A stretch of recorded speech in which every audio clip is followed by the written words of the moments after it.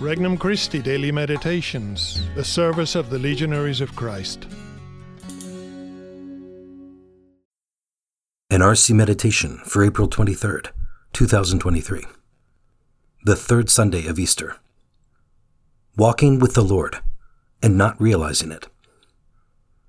From the Gospel of Luke, chapter 24.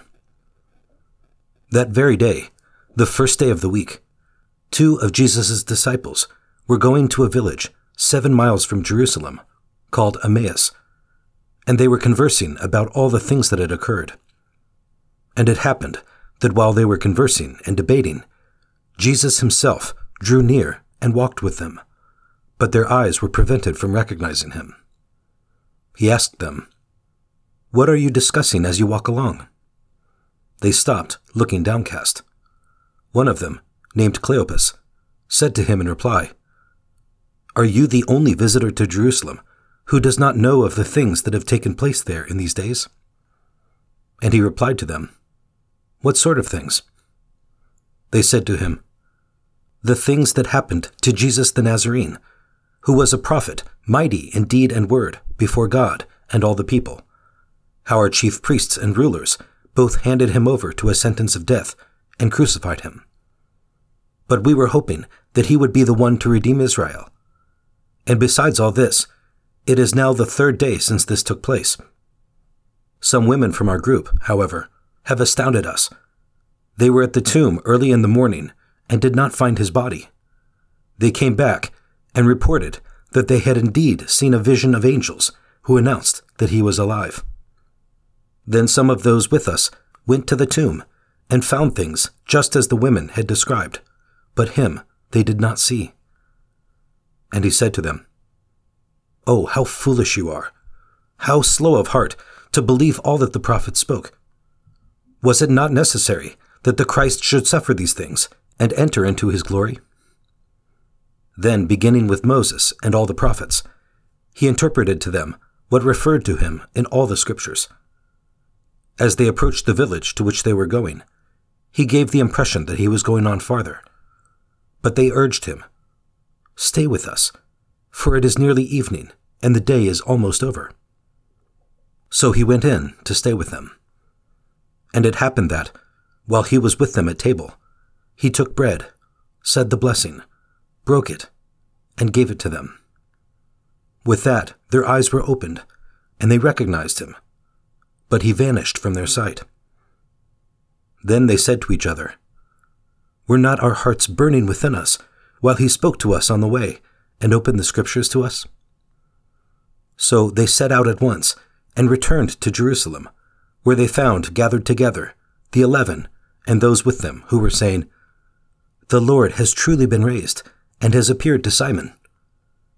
Then the 2 recounted what had taken place on the way and how he was made known to them in the breaking of bread. Introductory Prayer. Lord, I believe that you are present here and now as I turn to you in prayer. I trust and have confidence in your desire to give me every grace I need to receive today. Thank you for your love. Thank you for your immense generosity toward me. I give you my life and my love in return. Petition. Lord, may I always recognize and welcome your presence and your grace. First reflection, about 7 miles from Jerusalem. It could have been 7 miles from anywhere. The disciples weren't in a synagogue, or the temple, or in the holy city of Jerusalem. They weren't in prayer or preaching. They weren't anywhere in particular. They were just between 2 places.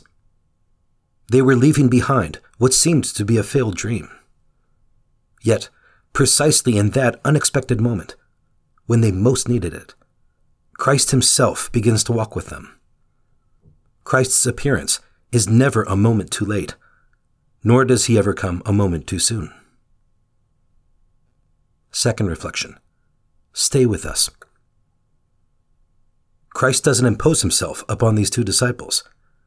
He gives them the impression that he is traveling on, and he waits for them to extend the invitation to stay with them that evening. So it is with our lives and our hearts. Christ goes in only where he is invited and welcomed. He will come in. He very much wants to come in. But he will only do so if we open the door. Third reflection. Were not our hearts burning? Only in hindsight can we begin to understand God's timing and begin to unravel the meaning of his action in our lives. Only in looking back can we see why he gave us particular graces in the moments he did. What would have happened if we didn't respond and hold on to that grace he offered? Take a moment to find God's hand in the difficult moments of your life. Conversation with Christ. Lord, your ways are beyond me. Your timing is a mystery to me.